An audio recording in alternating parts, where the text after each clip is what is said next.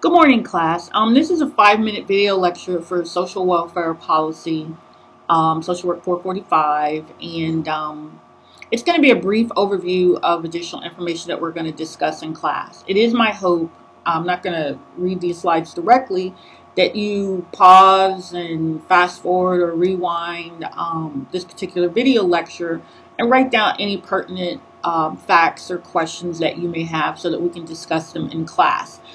There's always a possibility that there will be a pop quiz and or these will appear as essay questions to you. Okay, why is policy important? You're going to need to know enough about each of these programs in order to protect your client's rights and be an effective advocate. Advocate is a big key it's the centerpiece of what we're going to talk about this semester for clients in social welfare policy. And one of the first steps in policy practice is education. So let me go back. And once again, we're talking about how policy affects practice. The three concepts I'm going to review are how policy affects practice with your clients, the importance of policy to your clients, and we're going to look at the different types of social welfare programs. Why do you need to know about policy? Because it affects your practice with your clients. That's the main thing. Entitlement programs. You need to understand these programs in order to understand how these different policy issues can and will affect your clients. What is an entitlement program and why are they important? Keep in mind this may be a test question later on. In short, an entitlement program, it's a legal right of all citizens, everyone in our country, and funding is automatically provided with no need for authorization or appropriation by Congress. Unlike other programs, if the funding runs out, you don't have any right to the service. Entitlement programs are important because they make up the major social programs of the United States. And they're the most powerful laws for social workers to know about. There are 5 major categories of programs under the Social Security Act of 1935. OASDI, an unemployment insurance program, and these provide cash benefits to protect folks against the loss of earnings under certain circumstances. TANF, formerly AFDC, is no longer an entitlement program, which, as I said, means that if funding has not been appropriated, if funding runs out, it's no longer a right to receive TANF.